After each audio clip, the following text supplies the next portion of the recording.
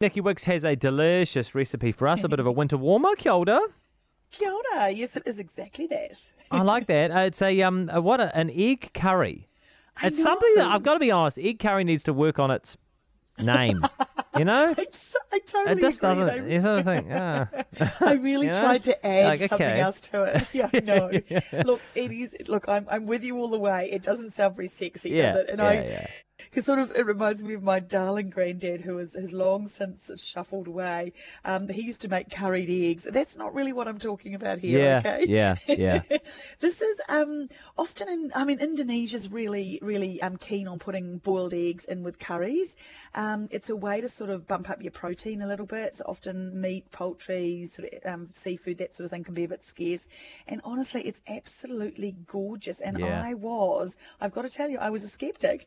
Were you? But I was, because I've been researching eggs at the moment, and I've been researching ways to, I suppose, also make hearty kind of fast meals for the winter. Right. Rather than those big slow cooks and that kind of thing. Yeah. And this is it. It's amazing. And I even take a terrible shortcut of using a curry paste, but I can also run you through what goes in a regular one. So here we go. This, I know, literally takes you, no time at all. You need to get hard-boiled eggs. So a couple of tricks about making hard-boiled eggs.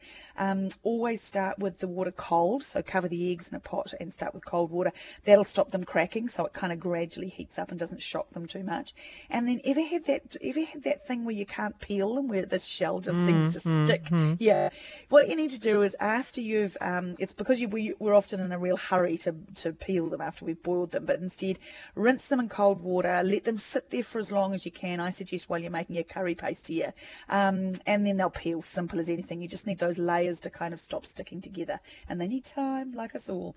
Anyway, the trick with this little curry, Jack, is to, after you've peeled the hard-boiled eggs, you fry them in oil as a whole egg, and they go golden and crunchy and crispy on the outside, and they're really amazing. Yeah. So maybe I need to call this a kind of fried egg curry, but then you'll be thinking kind of crack it. I just think egg and curry. We just need to get away from from egg and curry in the same. Okay, well, but I tell you what, by next week I'll come up with something, like a different name. Yeah. Anyway, so you. What is Nikki Wicks Curry Supreme or something? You know, Nikki Wicks' simple curry. Yeah. And then, look at that, it's got boiled eggs in it. Yeah, okay, I'm with you. I love it. Fry those eggs in plenty of oil so that they're all bubbly and beautiful on the outside, and set those aside. And then into that same pan that you use the cooking oil, you use to cook the eggs, 1 onion, you slice it nice and thinly, slice it from tip to root. That way it'll cook a little bit faster than if going across in a sort of moon shape when you've halved your onions. And get those nice and golden and crispy as well, because that gives a beautiful flavour to it. And then here I go, 2 tablespoons of red curry paste. Now, I always used to make my own pastes, Jack, but honestly, there's such great ones out in the market at the moment. Look for one that hasn't got any additives in it. Look for one that hasn't got any MSG added to it, and you're onto a winner.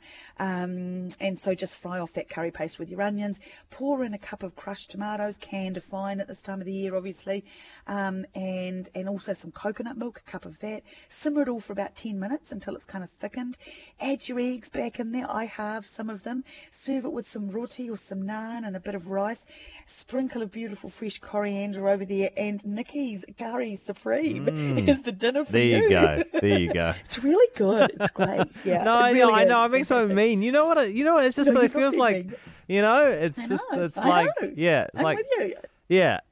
Yeah. I don't know why. But, like, hey, can I? Yeah. I was going to say, can I quickly, just to sort of, I suppose, redeem myself from the terrible name of the curry, can I really quickly run through all the ingredients in a red curry paste? Do it.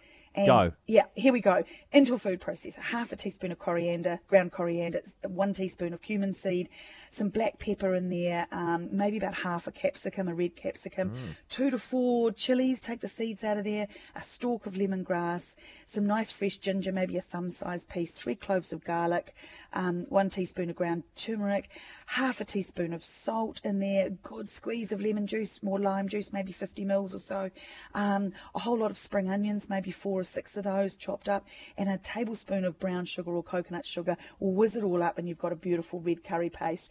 But as I say, you can also buy good quality paste these days. And just remember the golden rule of spices and pastes, and that you want to fry them off first until they get nice and fragrant. It releases the flavour. So there you go. Beautiful. Simple, easy. Yeah.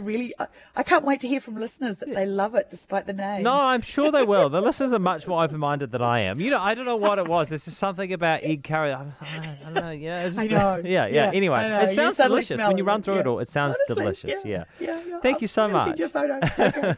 Do that, please.